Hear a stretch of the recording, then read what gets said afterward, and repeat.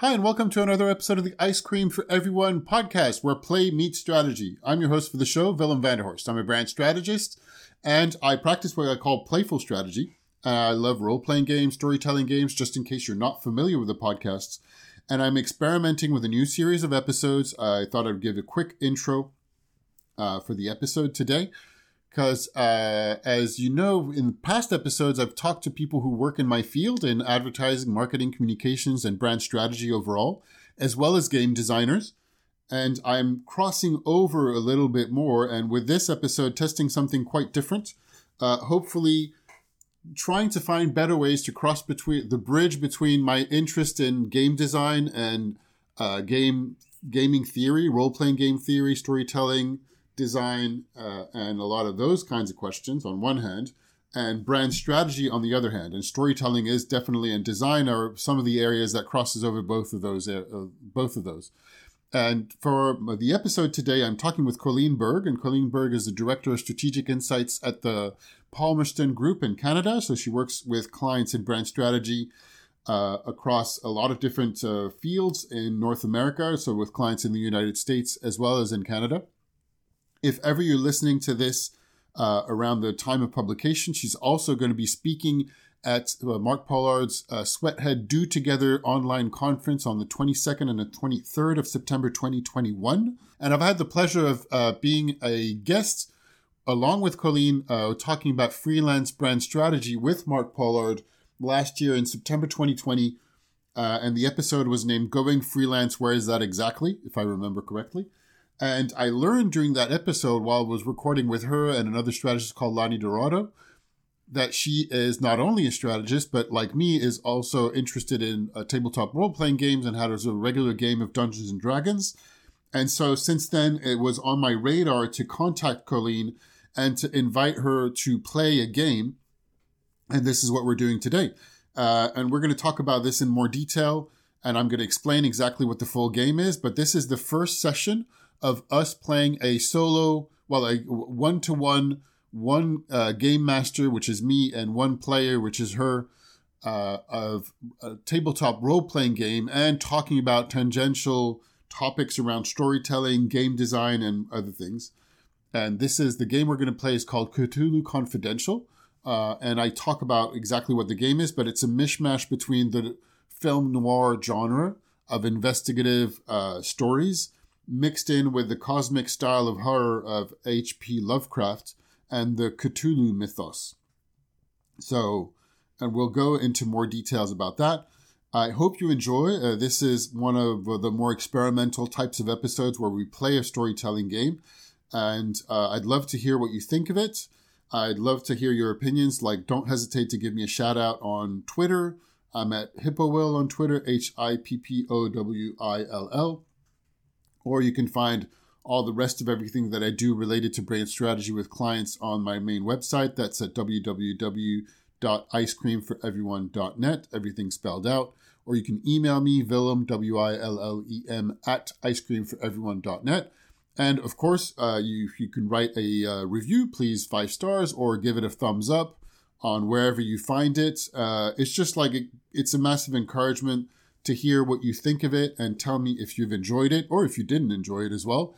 It's always a pleasure to hear from the people who spend time listening and spend time finding out more about either brand strategy or tabletop role-playing games or game design altogether.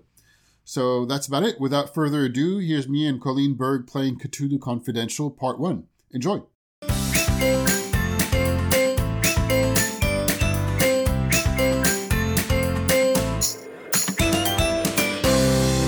Hey Colleen, welcome to the show. Hi, thanks for having me. I'm excited to be here. I am excited to have the show as well. So we were just before we hit the record button I was saying that it's been 2 years that I just rejigged a little bit of, even though the podcast has been going on for 5, close to 6 years, I've kind of rethought about what I wanted it to be. And I thought this tagline for the Ice Cream for Everyone podcast to be where play meets strategy. And with the ambition of really playing tabletop role-playing games with strategists, and I dabbled a little bit in that last year, but this is the first time, not the Well, yeah, no, it is the first time. I'm looking forward to, because we were on a episode of Mark Paul and Sweathead podcast last year, and I learned that you play Dungeons and Dragons, so you're a tabletop role player, and like I Yeah. am as well. And I reached out to you about being on the show and found a gaming opportunity, and so we're going to mix in conversation about strategy and about whatever else we come up to in the conversation with playing an actual game, which I'm looking forward to. And this is my first time playing this game. So there could be high hopes that because I do strategy for a living, I could be an excellent game strategist. That may not be the case. So just putting that out there. I have exactly the same thing going on. I'm repeating what we just said before, but I'm quite a little bit nervous to go, well, I've played role-playing games since I was like 12. So I have been also GM for a long time, not since I was 12, but like 15 or something. But I was never a very assiduous player or assiduous GM. So friends who have who are as old as me tend to have a lot more experience. But also, I've not necessarily shared like a live way of playing this game with professional acquaintances that I know in strategy who might tend to listen to this podcast, let alone students. And I also wonder, okay, do the people who follow podcasts about role-playing games are they going to be interested in this? Because we're going to do a little bit of both. I believe yes, and I think one of the things that can tie both of those areas together in like super geeky and specific area is design. Because there's a lot of people I know who follow and listen to podcasts around role-playing games that are interested in game design and in the idea of design as intent. And I think there's one way or another we'll be talking about that at some point. And hopefully that's an area that's going to be interesting. I'm sure it's not going to be the only one. So we'll see. But I'm definitely looking forward to it. It's going to be cool. And I guess to start with, it'd be great to have a bit of an intro to, typically people that know me from the show, but who are you, Colleen? Can you give us a bit of a whistle-stop tour of you and both your job as a strategist and what you tend to do and how, and perhaps also a little bit about the gaming side of things as well. Yeah, sure. So my name's Colleen. I live in Toronto. I've been a strategist for, brand company. Are you editing this a little bit? Very little. Usually not, because the longer, I can remove things, but honestly, it takes a long time to edit. So I'll try not to then. But it's the authenticity that we're looking for here. Yeah, that's fair. So I've been a strategist for about 15 years now. I've done mostly working with pharma and alcohol, and I also do a lot of tech, Facebook, Google, that kind of stuff. So just in case like any people that friends or people acquaintances from the more of the gaming side of things who might not know what a strategist is, do you have a usual simple way to explain it? Because it's always one of the difficult questions. But it's such a funny job. Yeah, I know. So basically, I feel I bring the cultural and human perspective to business problems. Right. Mostly they're on the brand related side. Sometimes they're on innovation.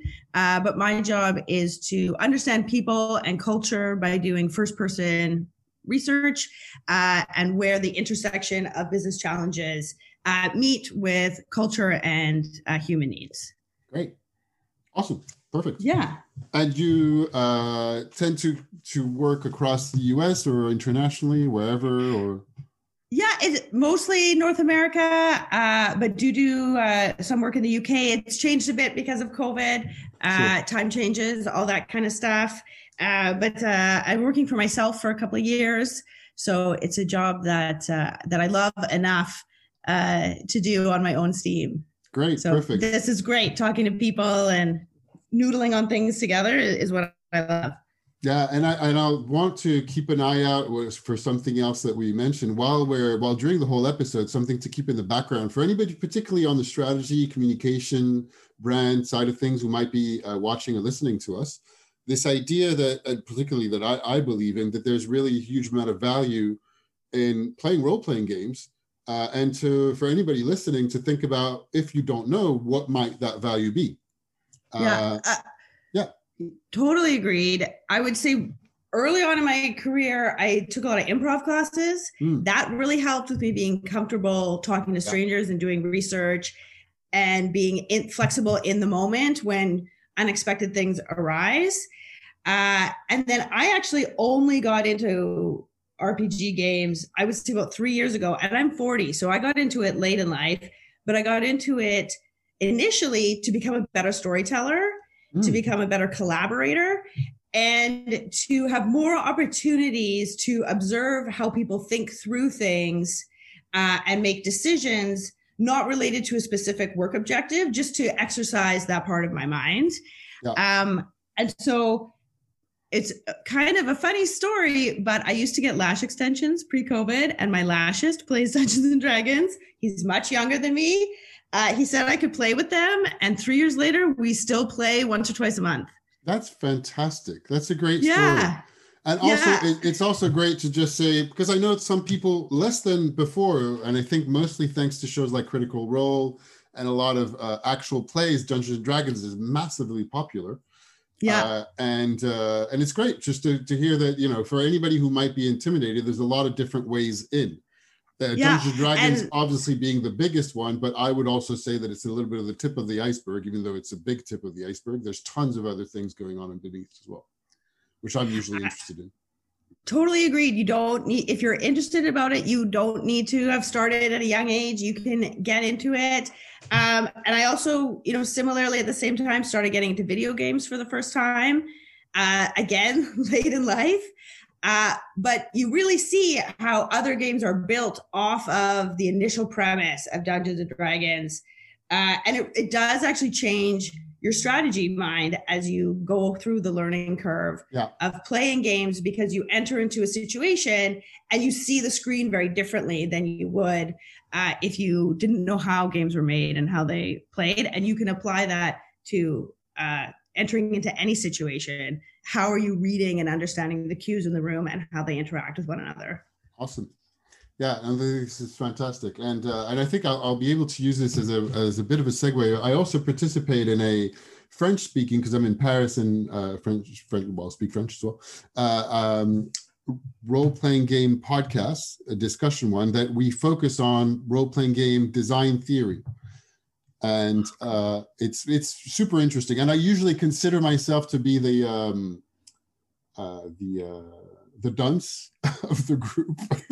Like I'm the least knowledgeable and the one who played the least, but somehow I'm still accepted in the group because I have interesting things to say, apparently. But it's something that I really, really love looking at, and which I'll use this as a good segue to talk about the game we're going to be playing and to start introducing it. So there's this idea that I mentioned already, that design, and one of the definitions of design is intent. And one of the types of discussions that we have is like, what is this game intending to do? And one of the games I discovered last year is a system called Gumshoe. It's a role-playing game system, tabletop role-playing game system created by Robin D. Laws. And the idea of this system is it's entirely dedicated to create investigative mystery-style stories.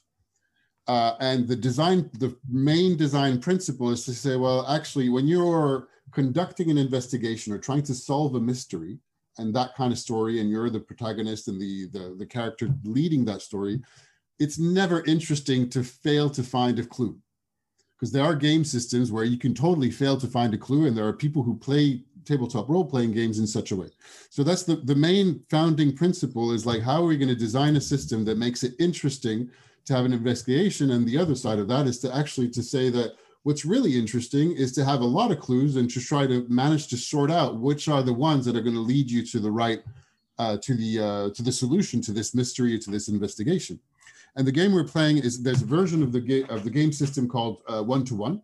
So it's specifically designed for one person telling the story and one person playing. So that's going to be you, and I'm going to be the game moderator or game master, depending on how you use the acronyms. Usually around Dungeons and Dragons is the DM, Dungeon Master.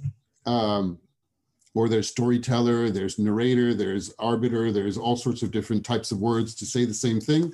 which is in role-playing games. For anybody who's not familiar, the way that we tell a story together is usually, I like to say, and I've heard this definition from other game designers, it's a collaborative storytelling experience. And one person, and there are games without necessarily one person leading, but this is a type of game where there's one person leading, which is me. And I will tell you, Colleen, everything that's going on about the world, and I will interpret all the characters that you meet, and you are going to manage your own character. And the game we're playing is called Cthulhu Confidential. And Cthulhu Confidential is a game that is designed to take a lot of inspiration from the film noir genre, and to emulate the twists and turns of a crime story by Raymond Chandler, or probably maybe a little bit more emulating the kind of movies that they were adapted into, like The Big Sleep. And I watched a few of them in the past couple of weeks, which was really a lot of fun. I watched The Big Sleep, and I watched Out of the Past, and I watched Double Indemnity. That is one of my The Maltese Falcon. Double Indemnity is fantastic. It's so one of good. my favorite movies of all time. I'm not surprised. I had never seen it. I was like, this is really, really, really good movie. That in Chinatown. And Chinatown, I haven't seen in a very long time. I also ended up watching, because I saw it suddenly appear on Amazon and on Prime, and I realized that I hadn't seen it. I watched The Aviator. That is not exactly a film noir, but Howard Hughes being a huge figure of Los Angeles in the 1930s, it matters. And well, at least it has a big influence on just the general, and it was a cool movie. And so, well, that segues into, we are playing in an environment of Los Angeles in 1937. And so this is a fictionalized version of Los Angeles, because there's the Cthulhu part, if ever you've never heard the word, but you may well have heard the word Cthulhu. And Cthulhu represents something to do with what's called the genre of H.P. Lovecraft, who is a writer from the 1920s. And what's been pinned down as the style or the genre that he writes is cosmic horror. And the idea being that there's, all of his stories, and I think we exchanged a few messages. We'll talk maybe about some of the titles like Lovecraft Country that I still haven't seen, but that's very inspired from his writings, I believe, or at least the ambiance and the atmosphere. There's a lot of, so it's kind of like normal settings with a background of heavy supernatural ancient gods, with the fear being that ordinary men and women who got caught into being curious about something they shouldn't be, find out about what's really terrifying when you're confronted to how huge and timeless the universe could be, and how like short your life is in comparison with that kind of vastness. There's a lot of those kinds of themes. And this is also to mention that there's we're probably not going to get there, but this story deals with a little bit of, let's say, adult quote unquote themes going into the genre of the film noir. So there's gangsters and betrayals and crosses, double crosses, but also with an undertone of mystery, of supernatural horror going on in the background. So there's the risk of your character possibly dying a horrible fate at the end of the movie. And at the end of the story, you're not going to die in a silly fashion, but you may well die as a consequence of your actions, such as Double Indemnity, which is a really good example of how the character, without giving anything too much away. But I don't think it's giving much away to say that in some film noir, the character kind of like doesn't make it in the end. So that gives me an out in case I don't make it through. They're like, hey, that was part of it. Yeah, exactly. So I have a little bit of a blurb that I'm going to half read, half tell about Los Angeles in 1937 to place this a little bit in the context. And then I'll share my screen to show a little bit the game pieces for anybody watching on video, which is not super necessary for anybody listening. And then we'll get into who you are as a character. And you were playing a hard-boiled, typical Shamus private detective, Dexter Dex Raymond, operating in the hard-boiled fictional Los Angeles 1937. Beneath the beguiling surfaces, corruption rules. Dig down past that seething layer of human indifference, and the one obsessed enough to keep looking finds a deeper, occulted indifference of cosmic proportions. That obsession belongs to you, a private detective, witness to a coming reckoning. You're going to walk down insane avenues and hope not to go insane yourself. And at the turn of the century, this city, you wouldn't have called it more than a sleepy cow town. From rich ranching and farm wonders settling in and to the discovery of thick reservoirs of oil, to the early days of the picture, the prohibition were room times, from a couple 100,000 people to over 2.5 million souls in less than 40 years. Take the American experience in all of its garish, grasping glory, collapse it all in a span of less than 40 years, and really you have the sprawling chaos that is Los Angeles today in 1937. The business establishment, the cops, the crooks operate not as a mere alliance, but as different arms of the same organization, the system. The Great Depression dealt the town a hard left in the gut. Banks died, property empires cratered, foreclosures swept through town like a seismic shock. Los Angeles shed its rep as an ever-growing utopia to claim a much more dubious honor as the globe's suicide capital. Death's siren's call brought so many defeated souls to throw themselves off Pasadena's Colorado Street Bridge in the abyss of the Psycho Canyon that everyone called it Suicide Bridge for several years. Fortunately, those depression days are mostly in the past now, but the system is as strong as ever and the corruption too. The beautiful blue skies haven't visibly darkened. Palm trees are still swaying in the nice Pacific Ocean breeze, but past the shimmer, the city's daytime beauty goes ink dark and eerie at night. All right, let me share my screen a little bit and I'll walk through what we have, and at the same time, it'll be an opportunity. Can you see on the screen? Yeah. Great, perfect. And so here I have set up a few elements on a shared Miro board that we're both on to give you a little bit of an idea, and also should hopefully work out correctly. So this is what we're playing, Cthulhu Confidential. And this is your character, Dexter Dex Raymond, the private detective, typical hard-boiled private detective. And in the game, you have a certain number of investigative abilities. And the idea is, while you're talking to people, depending on how you're going to solve the case, you're going to tell me how you want to use those investigative abilities. They're classified in 3 different sections.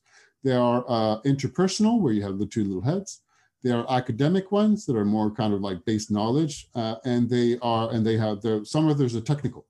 So all the important clues I will give, but typically you kind of have to work for them in the way that, you know, you want to tell me what you're using or what you might find, what information you might find, or you might be able to find out by using such and such skills.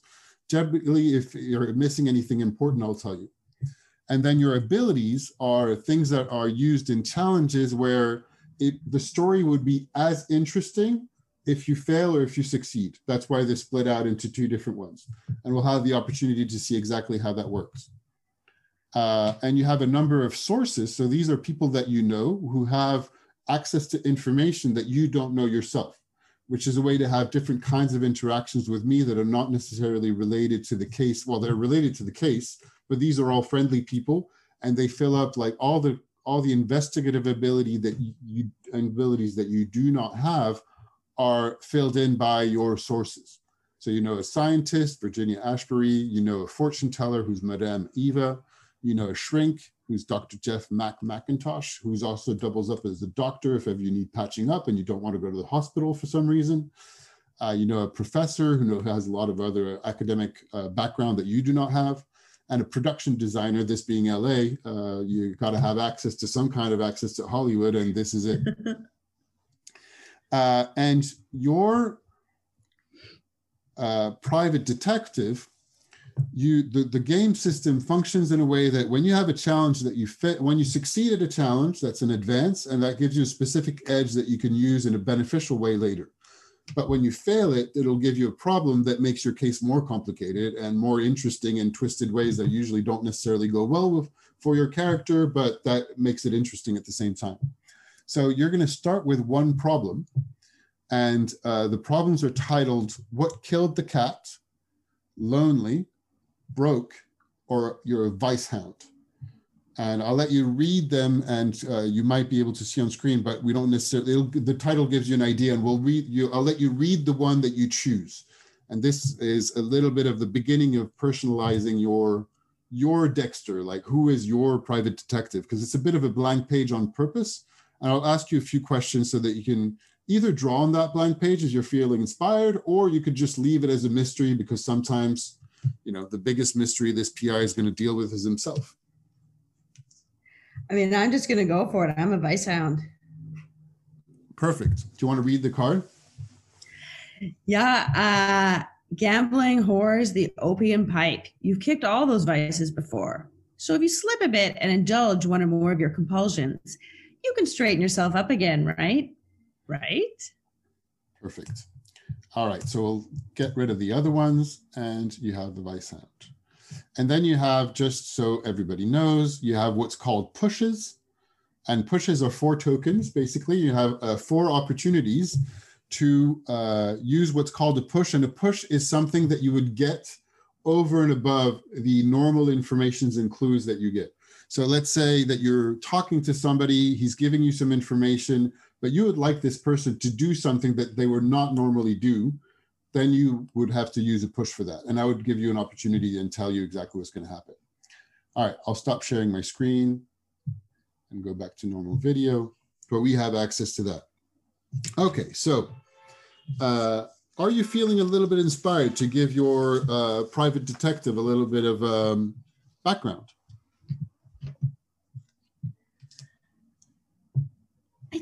I'll ask you questions. So I'll ask you a couple of questions. I'm not going to make things very, very complicated, right? So we will start. Funny enough, I looked, and in 1937, the May calendar is the same as this year. So we're going to start our story on a morning of Wednesday, 12th of May, 1937. That's cool. And we're about mid to late morning, something like that. And you, Dex Raymond, are in your office, which is in the area of Bunker Hill. Bunker Hill is kind of the down and out area of 1937 Los Angeles. It used to be where the very rich landowners and cattle ranchers of the city used to live in the turn of the century. But all of that kind of changed. This is an area that it actually doesn't really exist as it is at all. It was completely razed, but completely just like destroyed by real estate developers just shortly after. But at that particular time, that neighborhood has a few short, low buildings, a lot of old, large houses that have been split out into apartments. It's a little bit rundown. There's a funicular up-down train that allows people to go to ferry up and down. And there's a lot of working class type people, a few offices.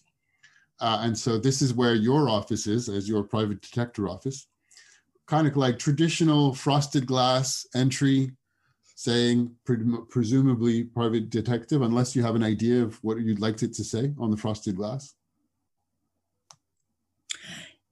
I feel like because he has gone out on his own, he's operating on the fringes, he's maybe not advertising himself that much. So I'm going to say his name is probably not on the door. Maybe it just says PI. Okay, great. And do you have an idea why Dex Raymond got into the PI business? Was he like a policeman before? Was he in the military, or nothing to do with any of that? Or... No, I think that he grew up in a pretty poor area, and he saw a lot of systemic corruption that impacted his hardworking parents. And so I think he felt compelled to take on the wrongdoings in the world. But he's not that friendly and happy of a person. So he's kind of a lone wolf and is doing this to basically avenge his childhood. Got it. Is he, what kind of age is he? I'd say he's in his late 50s. Late 50s. Okay, right. He's really been around the block. He's been doing this for a long time. He's hardened. Yeah, he's been doing this a long time. He probably looks younger than he is. He's a bit of a ladies' man, despite the smoking and drinking. So he probably looks in his 40s, but he's got a lot of experience under his belt. Do you have given the vice hound thing, obviously you will indulge in whatever, but do you have a favorite particular vice that you indulge in a lot? Is it drugs, alcohol, women, gambling? Yeah, cocaine was a big problem for him, especially living in LA, being around Hollywood types, trying to chase that glitz and glam. That cocaine is a real problem for him. Got it. Cool. And drinking. But he doesn't recognize that the drinking is an issue. No. Absolutely not. Well, I wanted to mention, I forgot this, just a quick parenthesis. I wanted to get into it, but it's not a bad time to get into it. Again, it's going to be pretty much one of the first times I actually published something of playing a game. And this is also something I wanted to talk about because it's just like a general interest in promoting them, which is usually called the emotional security tools. And we already I also made me think about it because we just mentioned a couple of, well, technically what we might call adult themes, like such as addiction, for example. And there's a lot of role-playing game tables where it's important to talk about emotional security to be able to make sure that we're keeping the experience fun and we're not talking about something that is going to upset anybody. And for the purpose of anybody watching or listening to this later, that you would know what we're getting into so that you have an idea whether you want to get into it or keep listening or not as well.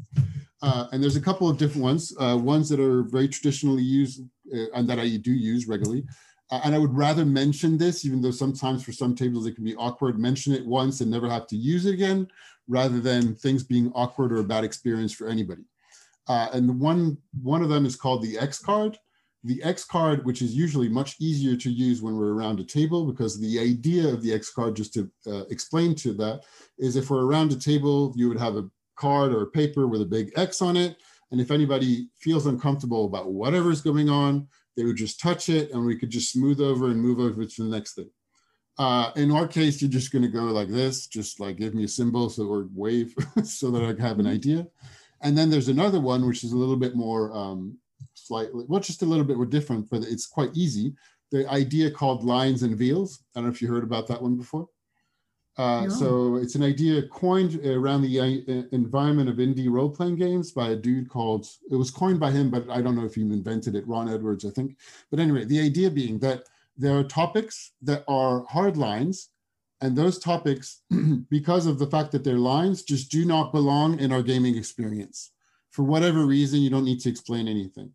To give us an example, one that I usually have at my games, and it's just like to talk about sexual violence or sexual assault in any kind of way.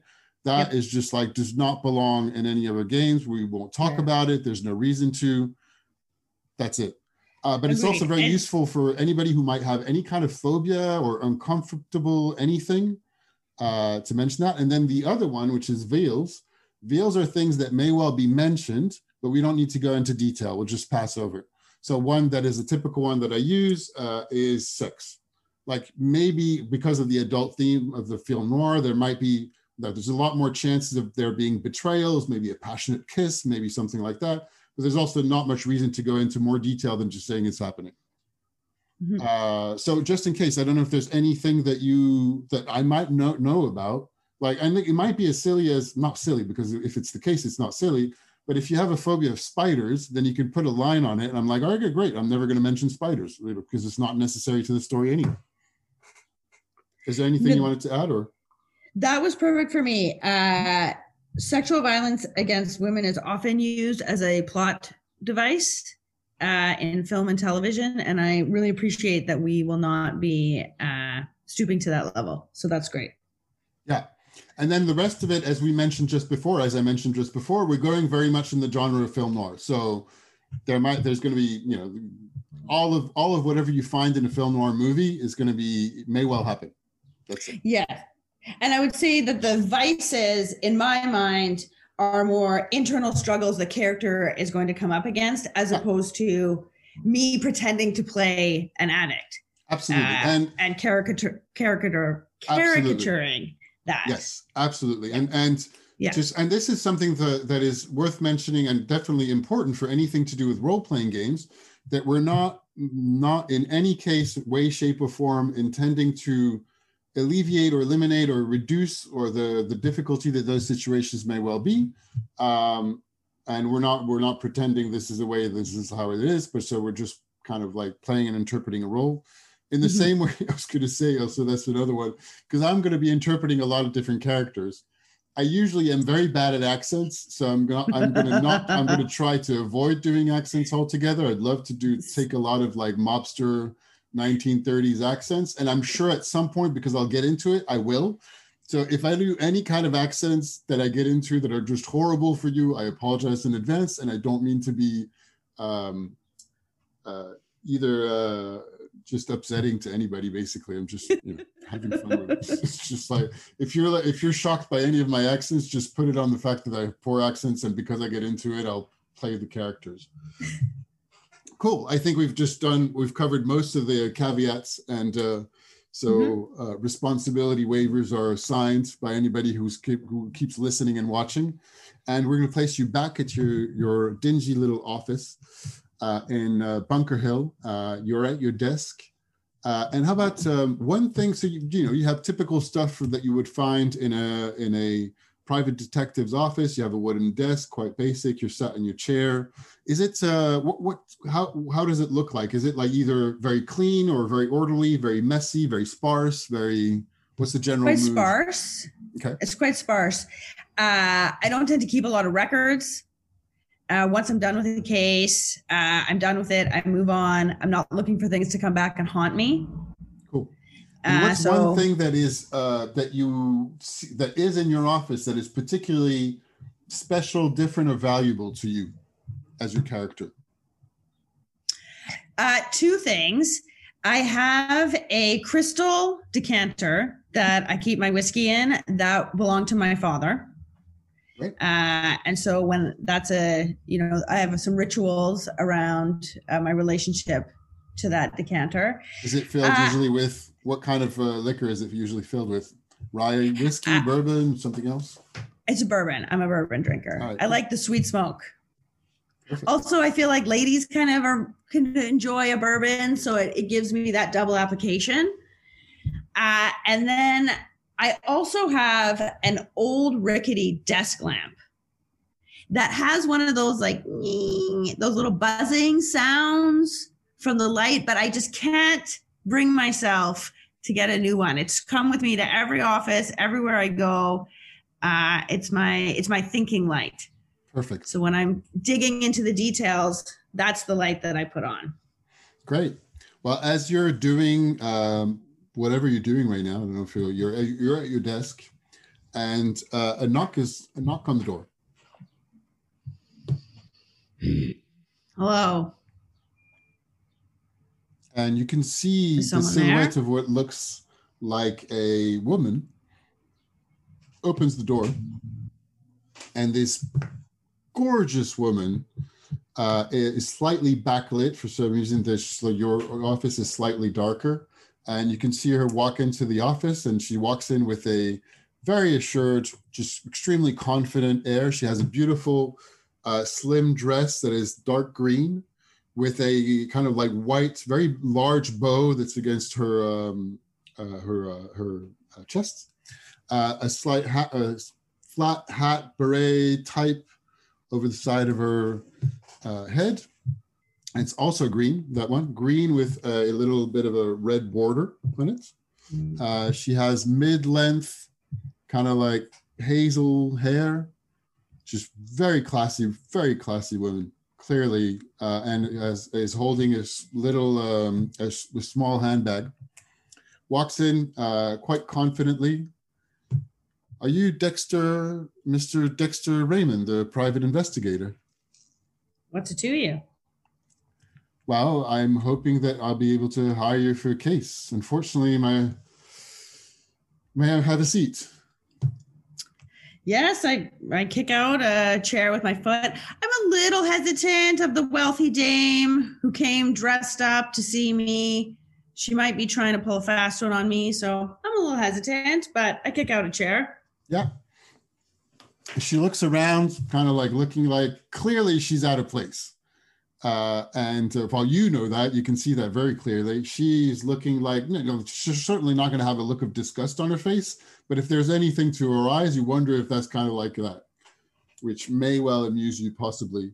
Anyway, she takes a seat and goes, Mr. Raymond, I've been recommended, you've been highly recommended to me while I asked around, and I'm hoping you can help us. I'm hoping you help me and help my family. And really, you'd place her maybe like late 20s, probably, you'd say, something like that.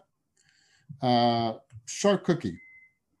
After a few minutes, you kind of imagine that. But my sister, it's about my sister. Something's happened to her, and I'm at a loss, and the police have dropped the investigation. They're not doing anything, and clearly, if there was anything that would happen to our family, I'd rather be in the hands of us and someone, obviously private like you, than something that could be picked up by the broadsheets, the news, and all the bad reputation that might come from it. I apologize. I'm losing all my manners. I forget everything. My name is Deacon, Margaret Deacon. And you recognize Margaret? From the name, well, actually, let's have the conversation play out a tiny bit. Sorry, I missed what you said. Hello, Margaret.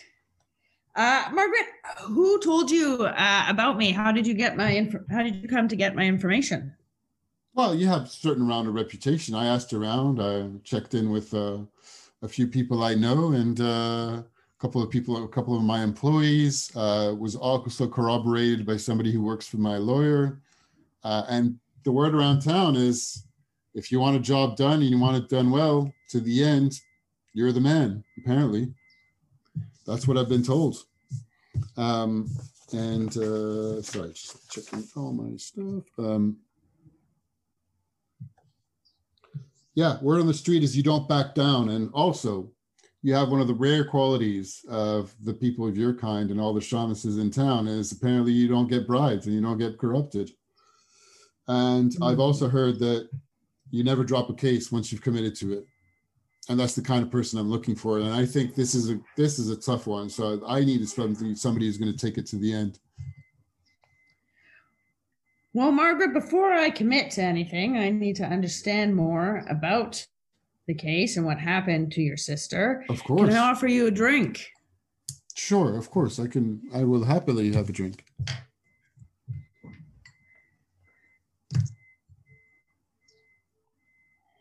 Cheers.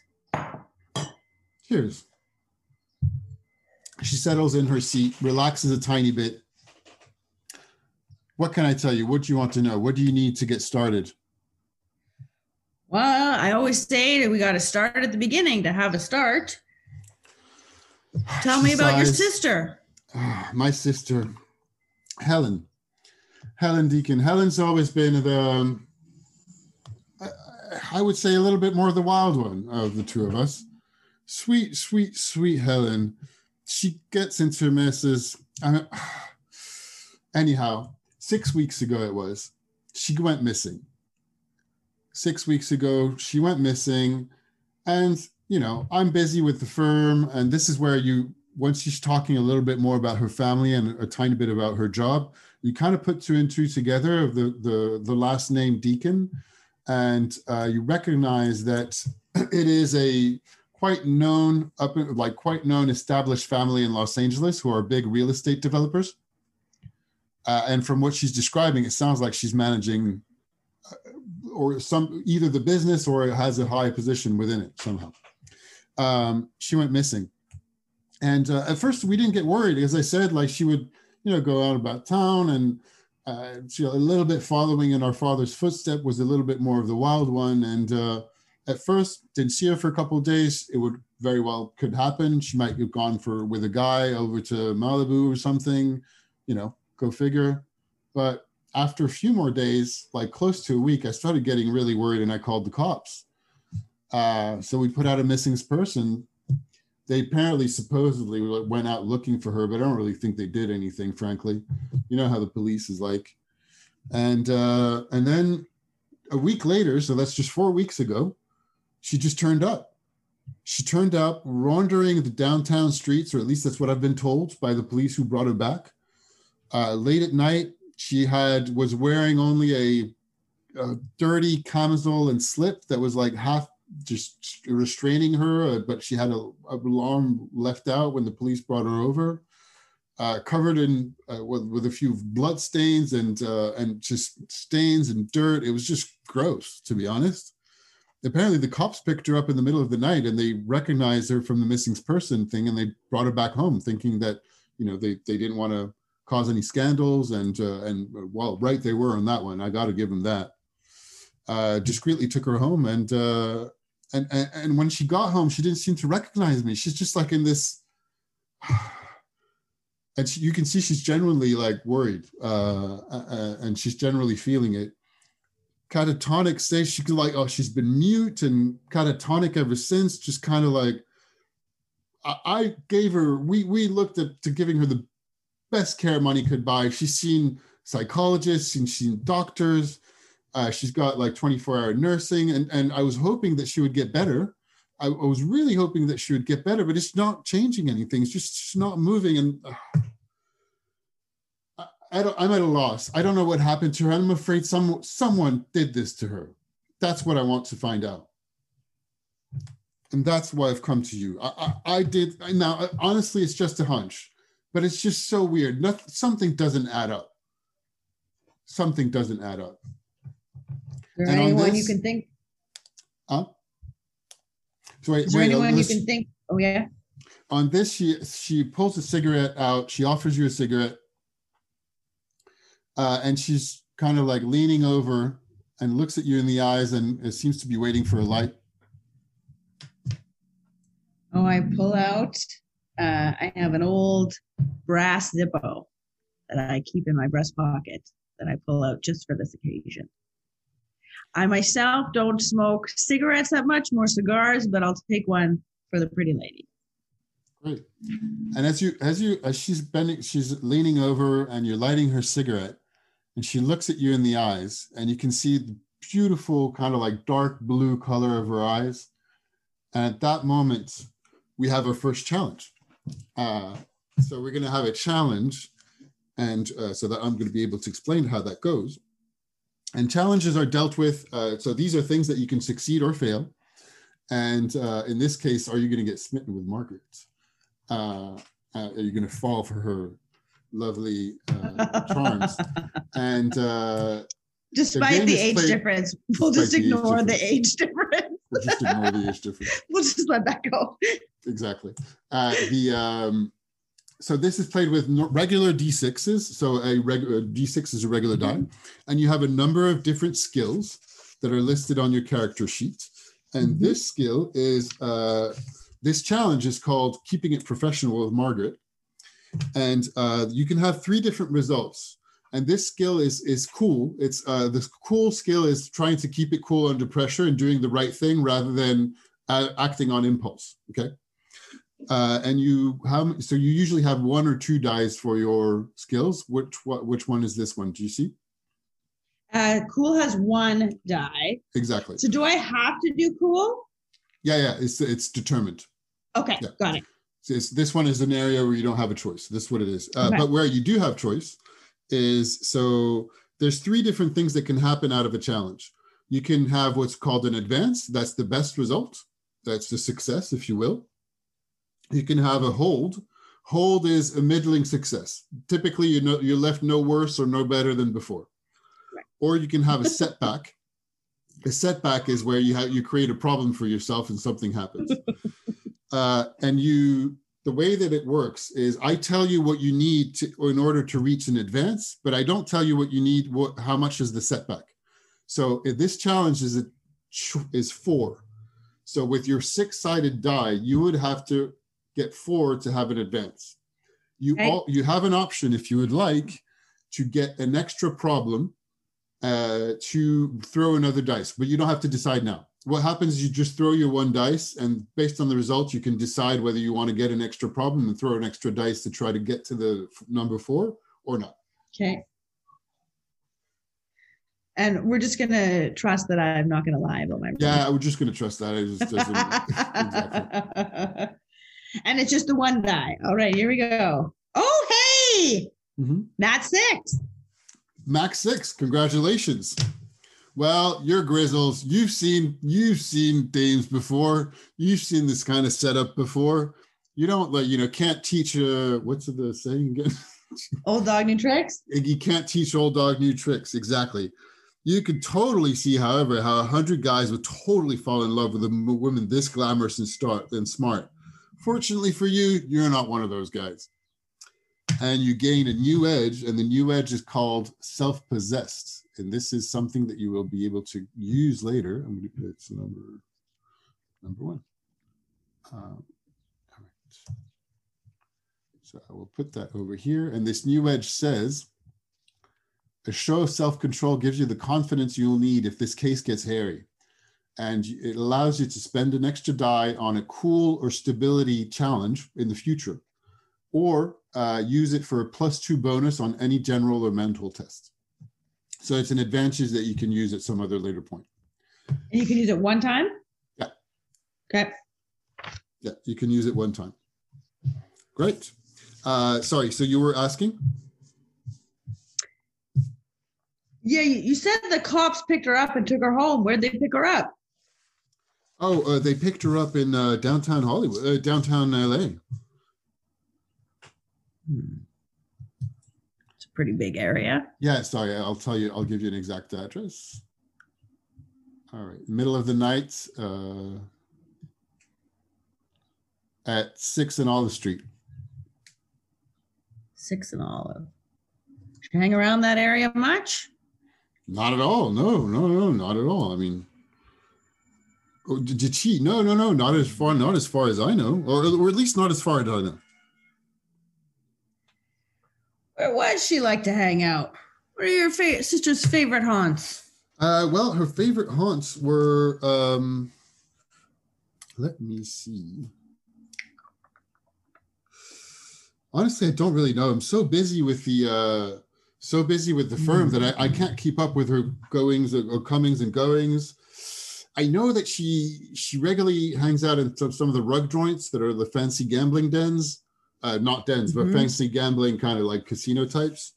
There's a place called Chateau Marmont at the bar over there. And there's this dude that's one of the guys that she's been seeing that I know of called Marshall Daly. He's one of those Hollywood types, just, fancies himself as a movie star, but really is just kind of like, he works in there. But I think he lives over at that spot. And sorry. You close with your sister? He's a screenwriter for Capitol Pictures. I only met him a few times. He seems like the handsome, angry, probably the jealous type, You close with your sister, Margaret?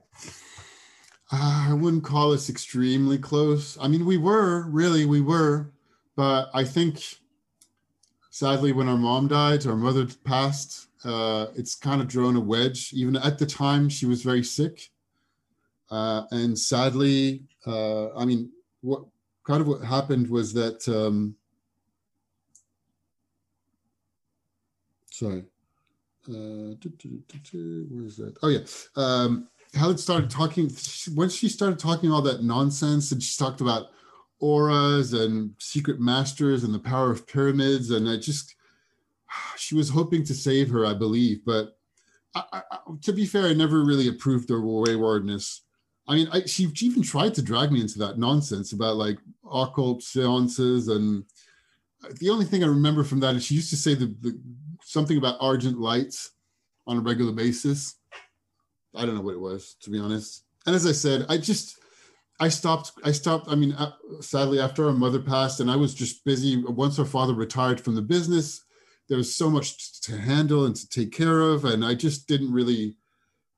I thought she should quiet down her partying and drinking and hanging out with the, gambling and Hollywood types, and just nothing good comes out of it. So, which is also why I was not surprised when she disappeared at first. But ultimately, I think whatever happens, it's got to be bigger than that. I mean, she was a little bit irresponsible, but not, maybe she got herself mixed up in something bad, which is also why I'm asking.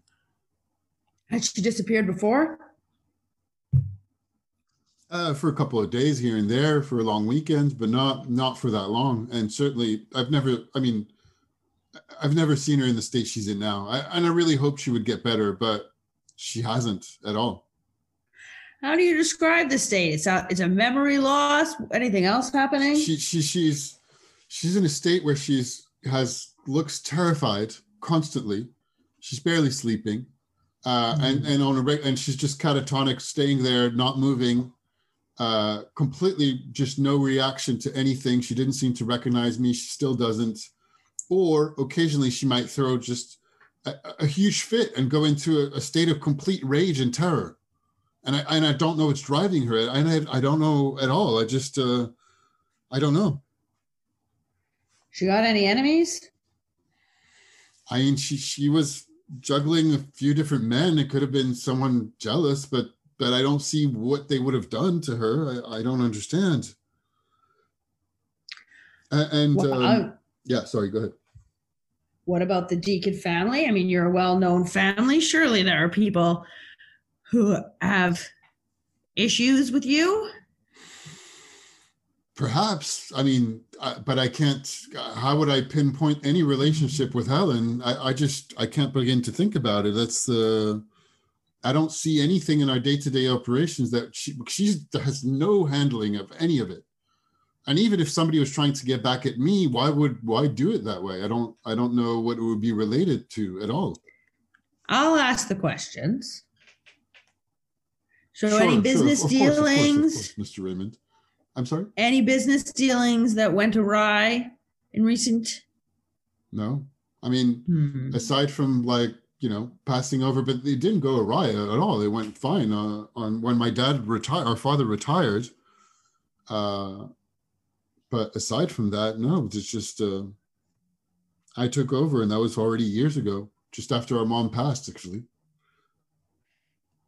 How did your mother pass? Cancer, unfortunately. Tell me more about this relationship she has with the occult and that funny business. Oh, I have no idea. As I said, she told me to come to a meeting to meet someone one day. I had no interest in this, no interest whatsoever. This, I don't know, Argent Light was this only thing that I remember hearing about. I don't know, really, just to know. Do you recall who you were meant to meet? Oh, no. She wanted to introduce me to who I don't know if it was the club members of their seance inspiring voodoo. I don't know. It's really not my scene at all. I'm way too pragmatic for that. And I was very saddened that my sister got lost into, frankly, what I believe are charlatans who just were after our money, let's be honest. Who do you think might be after your money? Oh, I don't mean my money. I meant the people who were spiritual advisors and the like. And that's what I meant. Oh, after my money? We're just we've got a new property deal that we're looking at the moment and renovating and building a business in Pasadena. We've got a couple of other interests in the area of Santa Monica and downtown Hollywood. But this is just usual business dealings, not anything that Helen would care about, as I said. Or that she was just not involved at all. You said the cops didn't do much. Do you know what they did do? Who they did speak to? No, let's be honest. The cops are useless in this town. You know it as well as I do. They're corrupted. But, there is the added advantage of course, so they said that they ran an investigation, talked to some people. I don't know what they did. I did not insist because I would rather, if there was anything scandalous that Helen got into, I'd rather be able to keep a hold on things and to interact directly with somebody that I hire, which would be you, Mr. Raymond. You know if you spoke with Ted Gargan at all? Was he on the case? I don't believe so, no. Well, you don't have a lot for me to go on, but I'm intrigued. I'm curious what happened to your sister in those 2 weeks. She's been back and doesn't seem to have her memory and wits about her. Certainly sounds concerning.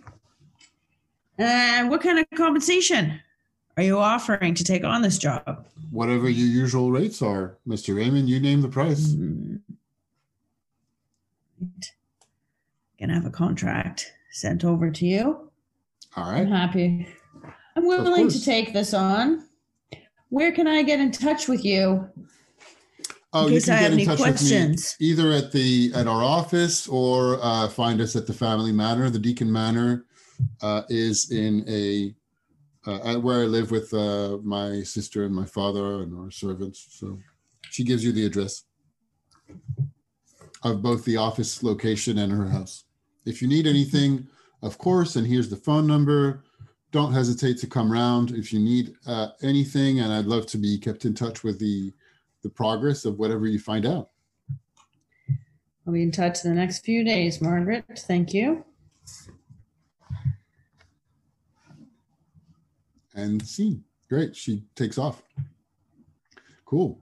Given time, do you feel up for doing another one, or should we chat?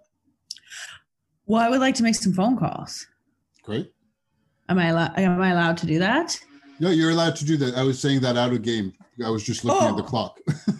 Yeah, I could do a little bit more. All right, great.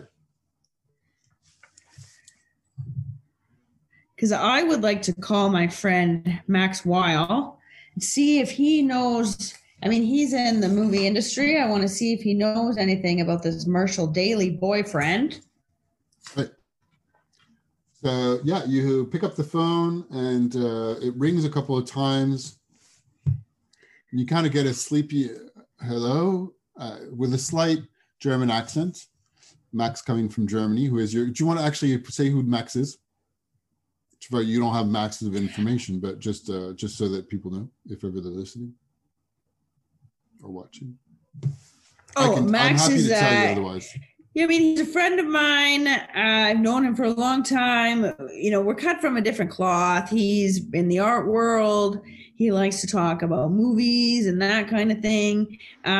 He knows a lot about art history and architecture and all that kind of stuff. And he's a production designer, so you know he's in the Hollywood fray. Yeah, exactly.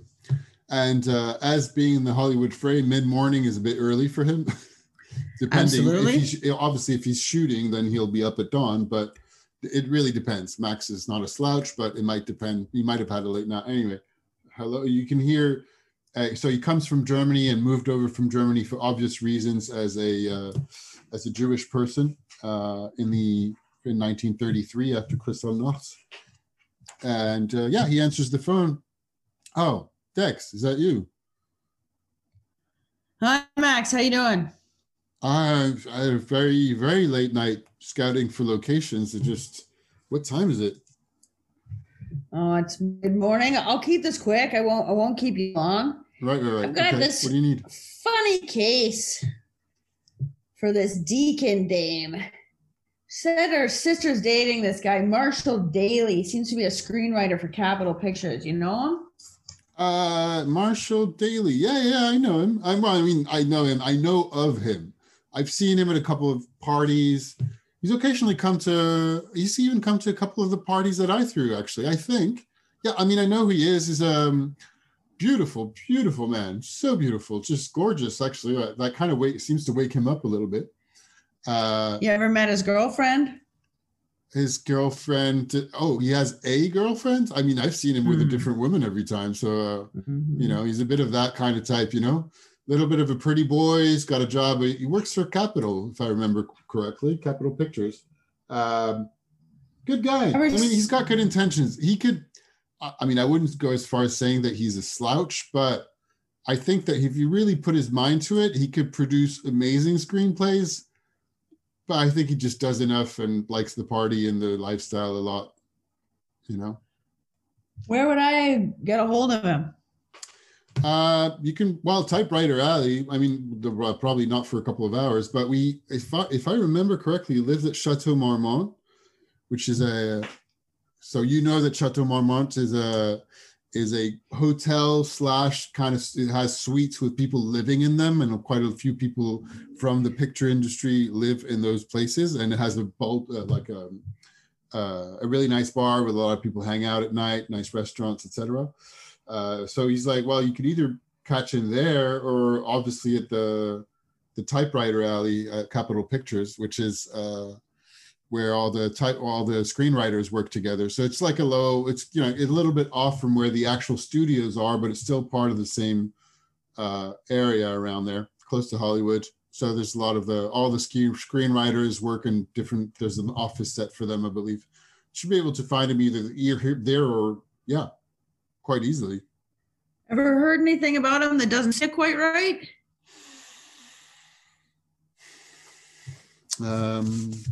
Good question. Let me check. Not that I know of. Uh,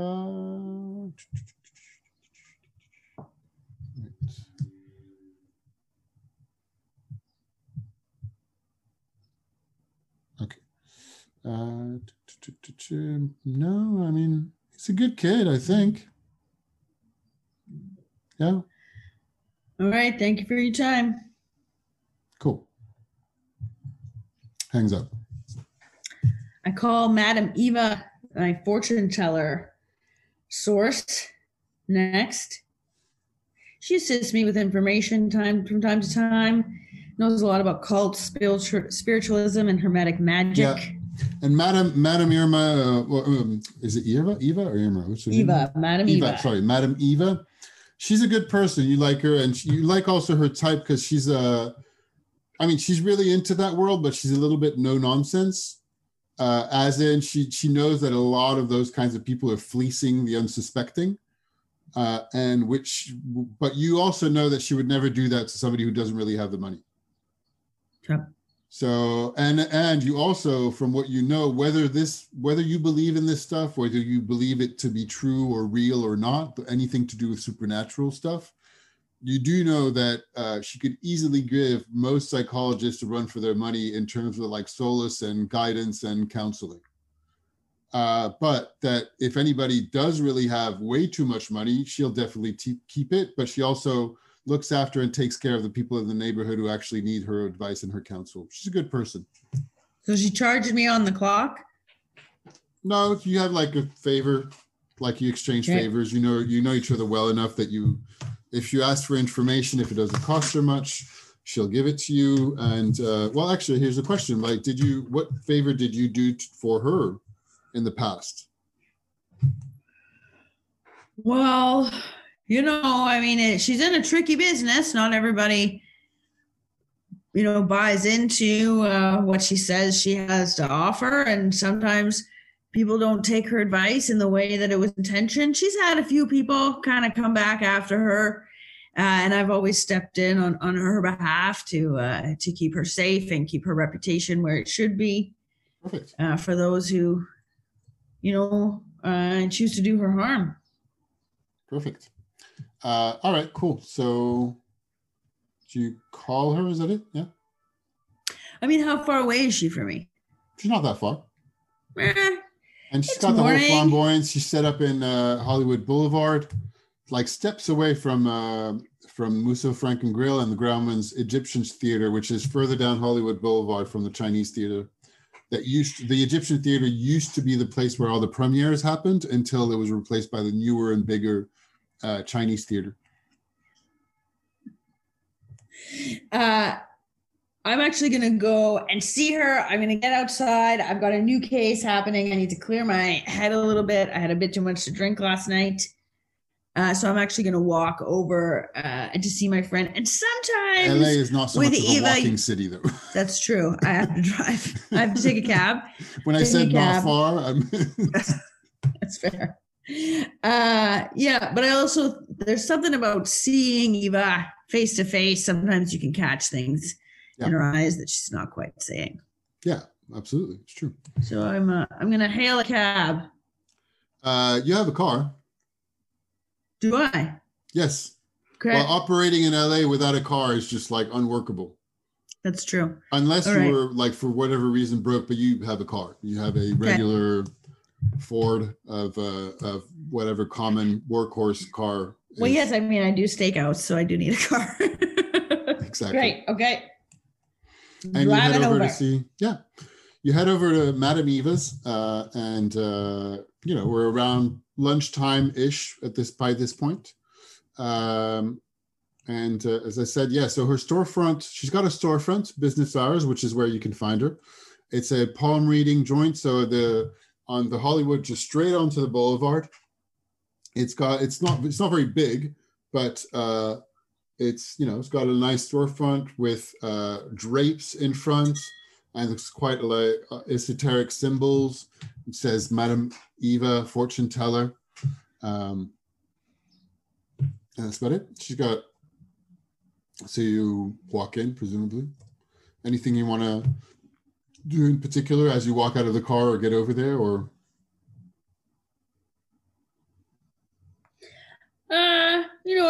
Usually, just as my nature, I always look around, see if there's anything that catches my eye in the area. It's just a habit of being a PI, really. But on Yeah. occasion, I've caught something that ended up being useful down the road. So I take a good 360 scan before walking in. Nothing particularly out of the ordinary. It's a beautiful spring day. A couple of clouds in the sky. The weather's nice. Midday. There are people that are just like hurrying about for lunch. Traffic is kind of regular for this midday in the week. Midweek. And yeah. I did notice a coffee shop next door. I'm going to grab 2 coffees. Bring a coffee to Eva. Perfect. So you grab the coffee, and you know how she likes it. So you got the coffee the way she likes it from that diner coffee joint just next door. And you walk in and just wait. You have to wait a tiny bit until one of the customers walks out. And a customer walks out, and she walks out of the kind of like office business area versus the waiting room where you walk in, which is kind of the lobby / waiting room. Which is quite lushly decorated with, you have drapes over the windows. So the lights are a lot dimmer than the bright sunny light from the outside Hollywood. They are there's a model pyramid on a small table in the middle of the room. There are magazines about just supernatural stuff. There are astrological charts on the walls. There's a lunar calendar on another wall. Were you thinking something? Yeah. And she walks out, and Madame Eve is, she's her usual flamboyant self. She's got a beautiful dress and a headscarf, quite heavy set makeup, colorful. And she owns it, and she plays it, and she acts it pretty well. And she knows, she's quite grandiloquent. She's outspoken, speaks quite loud, a little bit of a deep voice, dark hair, a little bit of dark eyeliner. And theatrically, she says, she bids goodbye to the customer, which is a slightly like middle-aged, fancy-looking woman. And she goes, Mr. Raymond, such a pleasure to see you hang around these fancy parts. What can I do for? And she addresses, there's a couple of people waiting in the waiting room. Is this going to take long? Yeah, it might. To you, she says that. It might. Yeah, I mean, it might, but I can make it quick.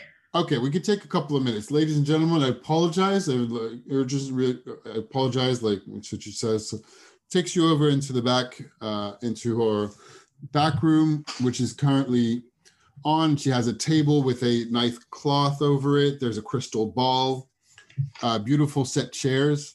You notice when I don't know if you sit, actually, do you sit? You don't have to. She doesn't sit down. I can lean against the wall. We're short on time. I lean against the wall. What do you need? What can I do you for? I don't want to take up too much of your time, Eva. I appreciate this. I've got a bit of a funny case that was brought to me. What do you know about the Deacon family and their connection to the occult? The Deacon family? I don't. Usually she seems stumped. You're like real estate developers. Well, all right. Let me check one thing. Well, I mean, I don't believe the Deacon family is particularly related to anything of the occult. Not that I know of. I don't think. I mean, the Deacon, are they the real estate people? Is that right? Mm-hmm. Yeah, and one of the daughters, Helen's been in the paper lately. It seems that she disappeared for a few weeks, and she's back now, but they can't seem to figure out where she had been. Oh, can't wait a seem minute. to figure it either. Helen Deacon, that does ring a bell. I wonder, has she been hanging out with the likes of Clara Nebel? Have you heard of the Argent, what's it called again?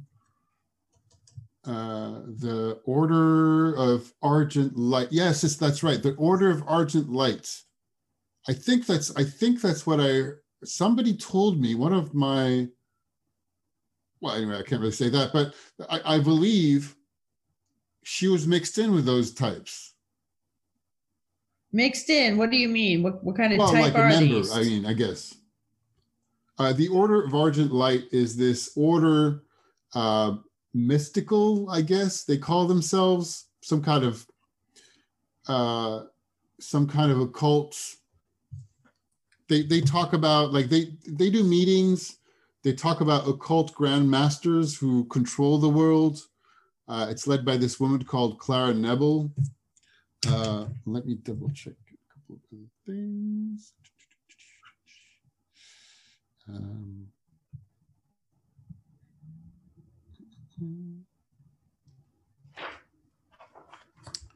And right, there you go.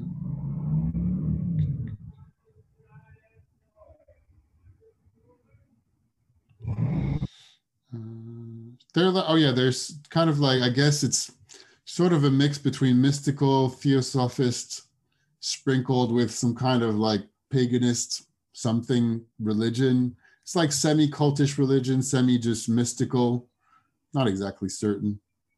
You said that they meet. Where do they meet? Do you know? Yeah, I believe their location at the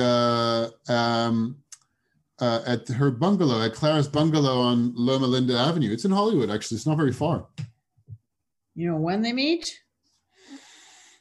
I'm not sure of their, I'm sorry, no, I'm not sure of their exact meeting times, but I'm pretty sure you'd be able to find Clara over there. I believe she lives or spends most of her days there. She might live there, actually, now that I think of it. Now, if I wanted to get an invitation to one of these meetings, how would I do that? I do think they mix in a little bit with the, the hardcore occult, but a meeting to, I think you probably better to ask, or I can find out when the meetings are if you want to go to a specific meeting. Yeah, would you come with me? Usually, Eva? I think members are co-opted. I'm not particularly a member. I would be, I have enough reputation to show up over there, but you can certainly, as a side note, I will tell you as the GM, that's one of the elements that is given in the how to solve a case. Just in case you're just, and your future thinking, in case you're thinking of disguising or going under false pretenses to meet somebody, to just be careful of what kind of false pretenses you want to get into when you start asking questions, because it limits you to the kind of question you want to ask. Right. Or you can ask, depending. It doesn't mean, so you might find it, so it's just a warning against finding yourself in a situation where you go into false pretense and you ask a question that has nothing to do with your false pretense. And then you just like look kind of foolish because you're like, oh, well, actually I'm a PR. But that's just, I'm saying this by the way. I was going to go under the pretense of being a professor who is studying supernatural practices. And I would like and this is observe so you can, group. so feel free to if you'd like to. And I would say the genre usually is you go and ask questions because you're a private investigator. That's true. That's true. I just don't know if they would talk to me. Well, typically, if you think about the genre and sticking to it, everybody talks to you. Yeah, that's fair. That's true too. I did make a fatal error though, I realize. Did you? At the beginning. Yeah. I didn't get a picture of Helen. It's okay. You can get one later.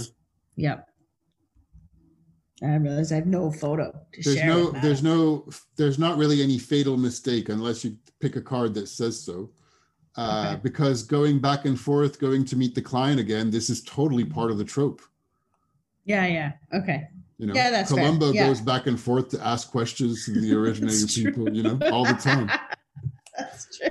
By the way. Okay. So I know that they go to Clara's bungalow. That's I know where that is. All right. I know, Madam Eva, you have customers anxiously waiting for you.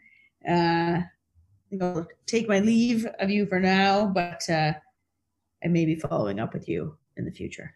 Yeah, yes, of course. Come back anytime, no problem. And we should totally do lunch at some point, right? That'd be great. I think this one should be on me. I think you paid the last time. Perfect, absolutely. We should totally do. All right, great. Take care, yeah? Be careful not to get mixed into anything just outwardly too dangerous, right? Keep in touch, okay? You know me, I can't promise anything, but I'm not looking to die. All right, good.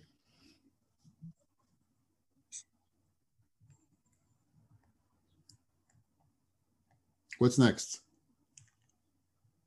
Well, do we want to are we chatting about the game as well?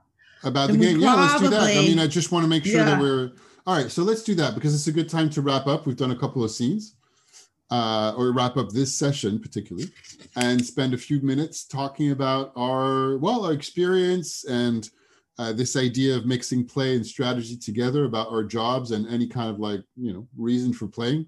But let's start with your experience of the beginning of this, given it's your first time playing. Honestly, it's my first time mastering this game in particular anyway, so.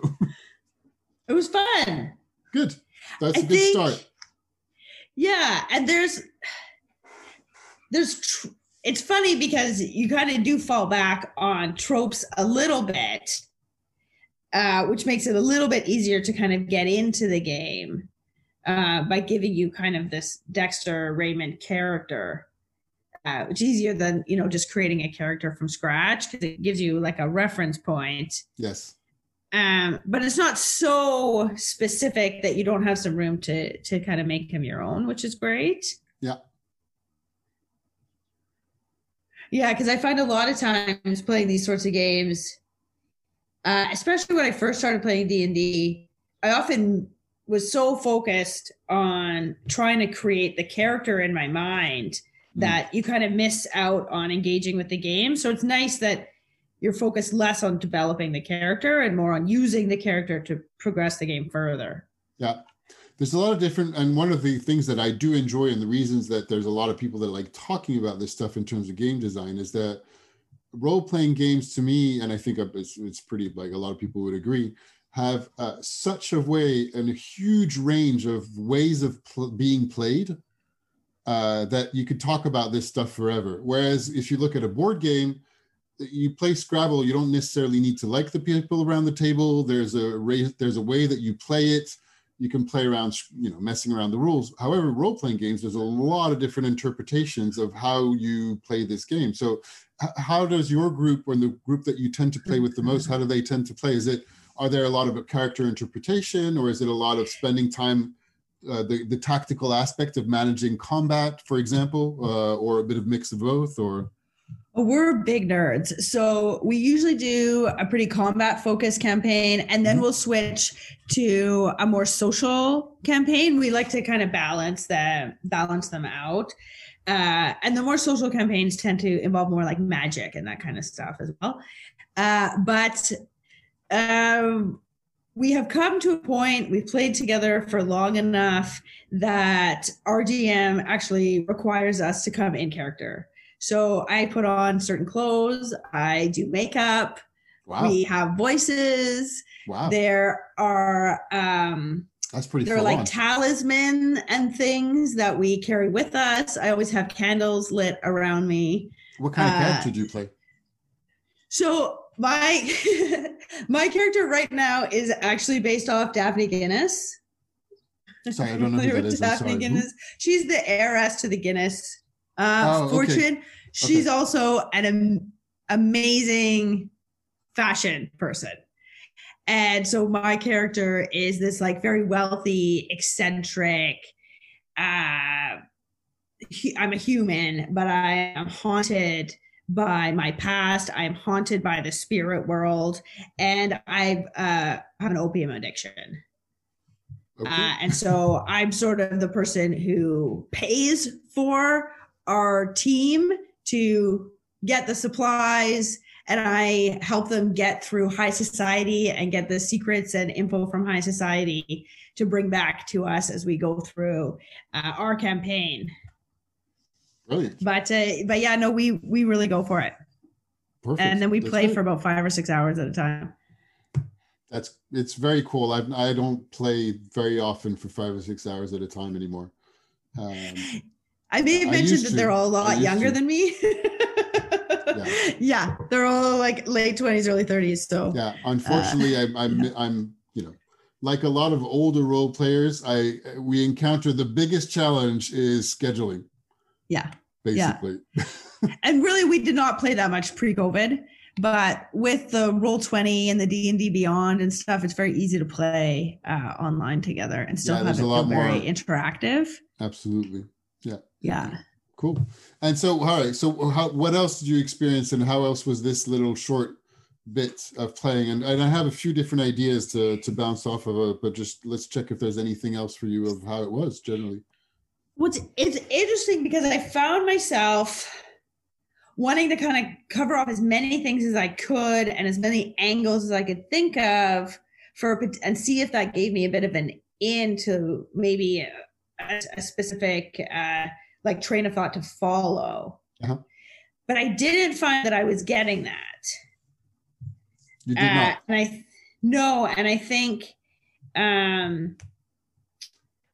after you've played these a few times, you get a better sense of like the pace of like how much information do you need to collect right at the outset, and how much will you trust will come to you as you engage in the game. So I think I felt a little bit of that tension. How much do I want to be like me thinking about the things I need to gather versus me just being in the scene, playing it as it plays out. And that's funny. It makes me think of a parallel to talk about on our jobs, which is how much do I need to find out from the client to try to get on with my work? And how much do I need to find out from research? And when do I know when I have enough information to actually start writing a strategy? Yeah, absolutely. Which to me is typically, and I've been told this when I was trained, and I'm telling this to students now that I'm teaching, that there's a point where you kind of have to make a call that you have enough information to get going. Yeah. Because you can always stay and look for more information, particularly now that we have the online, like access to everything online and anything. And there's a trust piece there. Do I trust that I know the types of information that are most important for decision making? Mm-hmm.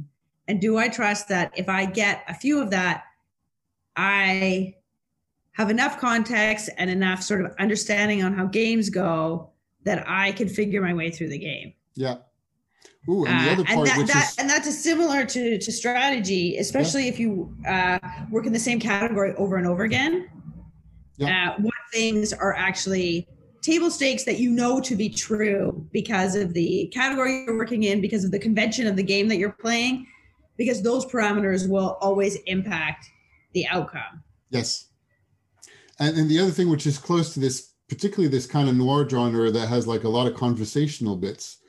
And role-playing games are a conversation overall. That's just all it is, essentially. Mm-hmm. There are mechanics and you roll dice. Yes, that's true. But I was going to say that the gathering information is something that we may well do with internal teammates or directly with the client. And there is an interpersonal thing that is, okay, well, at what point are my questions no longer welcome? At what point have I exhausted the information of this person, whether it's willing information or just I'm now being insistent on something that there's no answer to. Mm-hmm. And that's not something that I've thought about very often, but I have experienced it for sure. And it's a very interesting dance particularly in any kind of business setting. And I don't think it's unique to strategists at all, to have a conversational, like a meeting where you're asking questions where we would want to know as much as possible about the business of the person that we need to work for, so that we can identify exactly what their challenges are, what their problems are, or like with the parallel, in the case like you're talking to your client as the private investigator or as a potential source. And when are you being too insistent with information that is just like not there at all, that they just don't have, and they're counting on you to find this information? Because this also happens in the case of working as a strategist. Some clients will go, well, I expect you to find this out, actually. Mm-hmm. I want whatever that thing is. And that's an interesting one, I think. Or there's also the parallel of, depending on what your NDA looks like, depending on if they're a publicly traded company or not, if they're in the midst of a merger or an acquisition of some kind, other business dealings that they are doing that are more about a longer term strategy, you may not be privy to that for legal reasons or for privacy concerns. And so even though that information would be helpful to you, you're not going to be given it. Yeah. And so that's something to also kind of recognize. What stage is my client's company at in their larger development and growth? And how may that impact the usefulness and relevance of the information I can bring them? Yeah. And from the question that we said at the beginning, that you'd mentioned that you kind of fell into role-playing games through meeting people, but also, and I did some improv as well. So both when I was younger and in Chicago, younger in Paris and around Paris. The question that we looked at the beginning, like what do you think the benefits are or the advantage of trying or playing role-playing games overall? Like, what do you think what are those for you, let's say? Well, I mean, one advantage. Actually, what kind of pleasure and what kind of, what do you get out of it? Oh God, I can talk about that forever. But one of the, I think, just building off what you were just saying, around asking questions. I mean, without getting like too big about it, growing up and stuff, we're often taught how to be listeners. Yeah. What's a good listener?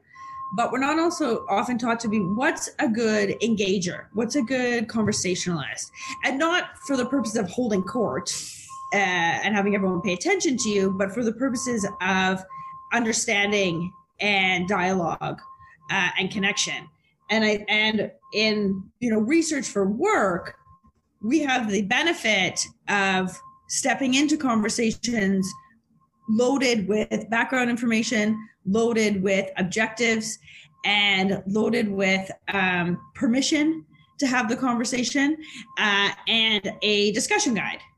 So I have spent a lot of time thinking, what's the flow that the conversation needs to have to create a safe enough space that we are going to get to the deeper stuff that is actually the meat of the work. So that's a lot of. I'll stop you for a second. For anybody who doesn't know what you're talking about, I believe, or you just specify, but what you just talked about with discussion guides is having conversations with people for the purpose of research, right?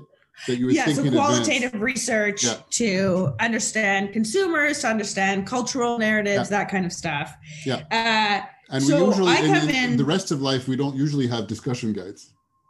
No, well, that's exactly where I'm going. I come in very much in control of the conversation, even though where we end up is going to be led by the person I'm speaking to. And so I find this sort of exercise very useful because it puts me in a situation where I have to have that conversation. I have to think about flow and setup. And how I want one thing to build on the other so that I can create a more linear narrative in my own mind to work with. And having opportunities where I don't get to do the pre-thinking, I don't know the situation I'm going into, makes me much more flexible and dynamic for the times when that does show up unexpectedly in a research interview that you imagine it's going to go this way and it doesn't. Similar to improv. Improv makes you comfortable physically being in that situation, but the role-playing games, because they are more structured than improv is, it does teach you how to drive conversations in the moment while still being a collaborator. Yeah, like absolutely. You had objectives. I'm sure you were thinking, I really want her to do this. I'm thinking, I really want him to give me this information. And so we have two different objectives coming into the conversation. So yeah, I think being able to manage that on the fly is a useful skill. Yeah, and it's funny because it's a triptych with the improv side of things. There are a lot of role-playing game designers who would say and talk about the fact that, like, for anybody asking them questions on how do I be a better role player, they're like, well, go take an improv class. So, which is the same for how to be a strategist. Absolutely. And I would say whenever people ask, games, for sure. They're like, what training should I get? And I'm like, yeah, I've got fancy degrees. I've done that kind of stuff. But like the best training I had was improv and doing radio, talking to people, just talking to people. Okay. Did you do radio as well? Yeah. In my 20s, I had a hip hop radio show for 5 years. Fantastic. I was really cool once upon a time. And now I'm a nerdy game player. Well, I'm sorry, but it is very, very cool. Like role-playing games are, They're cool now. Is super cool now at the moment. It is cool now, yeah. The satanic panic is over. It's over. I came across a screenshot that I loved it was a Twitter conversation screenshot. So I don't even know if it's real or not, but I just love it. This lady saying she's a journalist, showed up at the arcade, and there are kids around. And speaks to the kid who are like, something like that. And she says, oh, so I guess, well, you don't really play those kinds of old school arcade games anymore. I imagine everybody's on Fortnite now. And the kid goes, well, no, I mean, Fortnite's so yesterday. She's like, really? Is it? What's cool now? He's like, well, have you heard of this thing called Dungeons and Dragons? Yeah. My 9-year-old nephew is part of a D&D group at a school. That's awesome. And they play weekly. Yeah. He's super into it. That's fantastic. I was just thinking another thing that I think is a useful crossover between the type of work that we do and playing these sorts of games is the need to let things go. So you can have an idea in your mind that you're like, oh, I really will hope the game goes in this direction, or I hope my character gets to do this, or I hope another character, if you're playing with, cooperatively, I hope another character drives the story in this direction, or I hope that thing that the game master said, 2 games ago is going to play out this way down the road, and it totally may not. And in order to be a contributing positive member of that experience for everyone else, you have to let that stuff go. And that's just like you have to let go of the creative that you thought was super cool but didn't test well, or that isn't moving the product but is a cool idea but is not meeting the objectives of the actual project, or someone else is just opposed to the idea for whatever reason. And you don't want to spend the game fighting with that person to change them into the story that you're trying to tell. That is a It really has to good be the point. story everyone, all the stakeholders are trying to tell together. And sometimes that means you were right and they don't find that out till later. But buy-in is far more important than being right, because buy-in leads to action, whereas being right doesn't inspire anyone. No, and it's just sticking to your position, and it doesn't really it's not moving forward. If you're sticking to the position, you're not being mobile, you're not being fluid, you're not being forward. Yeah. And totally. Even though in retrospect, sometimes brand strategy, you're like, in retrospect, we should have gone in that direction that maybe felt more like a risk or felt kind of unclear to us, but we see what the benefit would have been now. But if you don't have the buy-in, you don't have the team being interested in taking that forward and putting some of their skin in it, it doesn't matter if it's the better idea, because it won't result in the better execution or rollout. The idea that has the energy behind it is the one that's going to take you the farthest. Totally. Great. I think this is a great place to end. We'll just do a couple of minutes of what I usually finish with a couple of cool down questions, because it's like ice cream cool down. Talking about ice cream, actually, I know it's very original. Do you have a favorite flavor? Do you like ice cream and have a favorite flavor? I do. It's kind of boring. Mint chocolate chip. Yeah, it's usually one of the recurring most favorite ones. So is it really? Yeah, it is. It's so refreshing. It's just so refreshing. It's like real mint and real chocolate. It's do you have a favorite brand of mint chocolate chip? In Toronto, we have quite a few gourmet, like small batch ice cream makers. So Death by Gelato is one in Toronto that I really like, and also Bang Bang. Okay, I don't know that one. I know they're small batch. Great. What's the latest piece of art or media that had an impact on you that you would love to share with others? So it could be anything, could be a book, could be a TV show, could be a painting. It could be a game, actually. Yeah, that had an impact. Yeah. Whatever kind of impact. So this is kind of funny. It was maybe it was 6 weeks ago. Do you watch much stand-up comedy? A bit. I'm not a super expert at all, but I know some. Obviously, I do watch some on Netflix, and I've seen some live as well. So I like them, but I don't know if I'm going to know who you're talking about. So I love stand-up comedians because I think the good ones are actually anthropologists. And so if it's and the observational comedy, which is super prevalent now, is exactly I that. love it. Yeah. So there's this comic, Mike Birbiglia. His stuff is on Netflix, but he's been doing this great thing during COVID where he does pizza parties, and you sign up, you log in with your Zoom, with your camera up, and he practices his jokes and gets live feedback from the people who are there. And you can, and the thing that hit me, the equivalent of an open mic night where you would test jokes. Totally.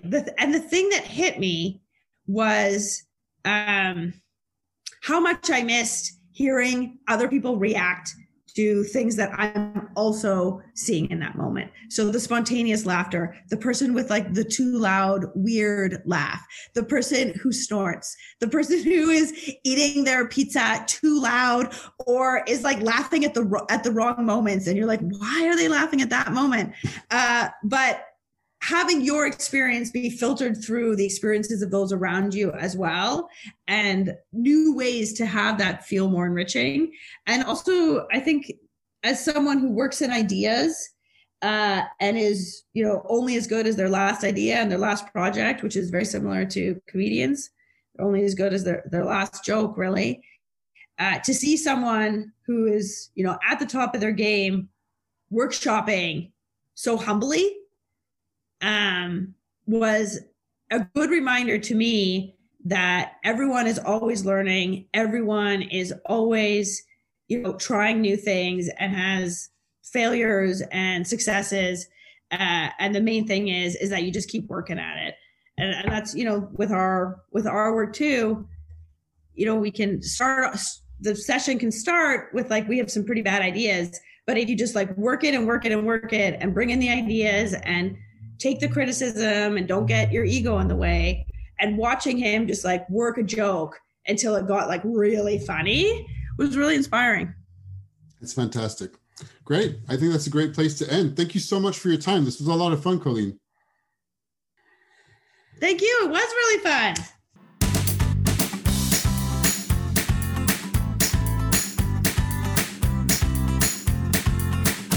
All right, that's another episode wrapped up. I hope you enjoyed the conversation and the first part of the Cthulhu Confidential, the Fathomless Sleep gameplay with Colleen Berg. We are scheduling the next one, so that's going to be coming up very soon, and I'll obviously keep in touch as soon as it's published. And that's about it. Don't forget to keep in touch, give it a 5-star review, or give it a shout out. And if you're looking for anything to do with brand strategy, don't hesitate contacting me over on my website. You can find everything over there, as well as all the different social networks at www.icecreamforeveryone.net. Everything spelled out. That's about it. Good morning, evening, night, what time of day or night it is for you, and I'll talk to you soon. Bye.